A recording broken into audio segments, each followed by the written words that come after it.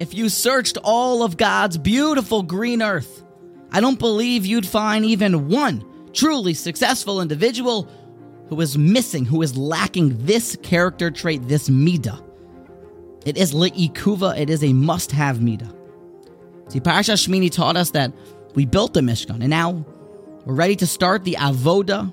The sanctuary had been consecrated, and we want to see if God is going to really dwell amongst us. V'shachanti b'soch. So we send in our best guy. Let's send in Aaron HaKohen to do the Avodah. And sure enough, he walks in. Says the pasuk, he descended from having performed the sin offering, the elevation offering, the peace offering. He na'asu kol hamaisim. Rashi says he did everything he should do in part of his service in the sanctuary in the Mishkan. And Klal Yisrael waiting outside to see what's going to happen. Is God going to give us a sign that it worked? Crickets. Nothing.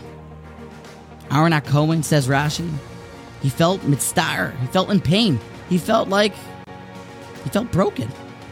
But listen to his mindset. Listen to what Aaron HaKohen thought and then told his brother.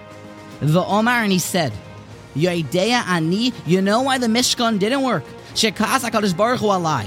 That God's mad at me. It's my fault. That's me. That's my bad, guys. It's all me. Ubishvili lo yarda shchina liYisrael. The whole thing didn't work because of me. And the commentators explain in Rashi that Aaron said, I'm a sinner. He was thinking it's my fault because I was part of the golden calf, the Egel Azov, even though Chazal tell us that Aaron HaKohen wasn't really even guilty of the sin. But listen to this. You see here, says Rev Yerucham, the amount of accountability that great people have. When something goes awry, goes off, they don't look to blame it on other people. That is a Middah of a weak one. Great ones say, that's on me, coach, that's my bad. Aaron HaKohen took the blame.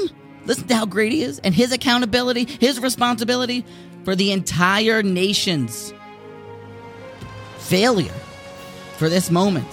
To complete the Mishkan, he put it on his back, he put it on his shoulders. Accountability is a Middah that's le'ikuva. It's what frees a person from putting his shortcomings, his mistakes on other people. Accountability is what gives a person freedom to be able to then become better.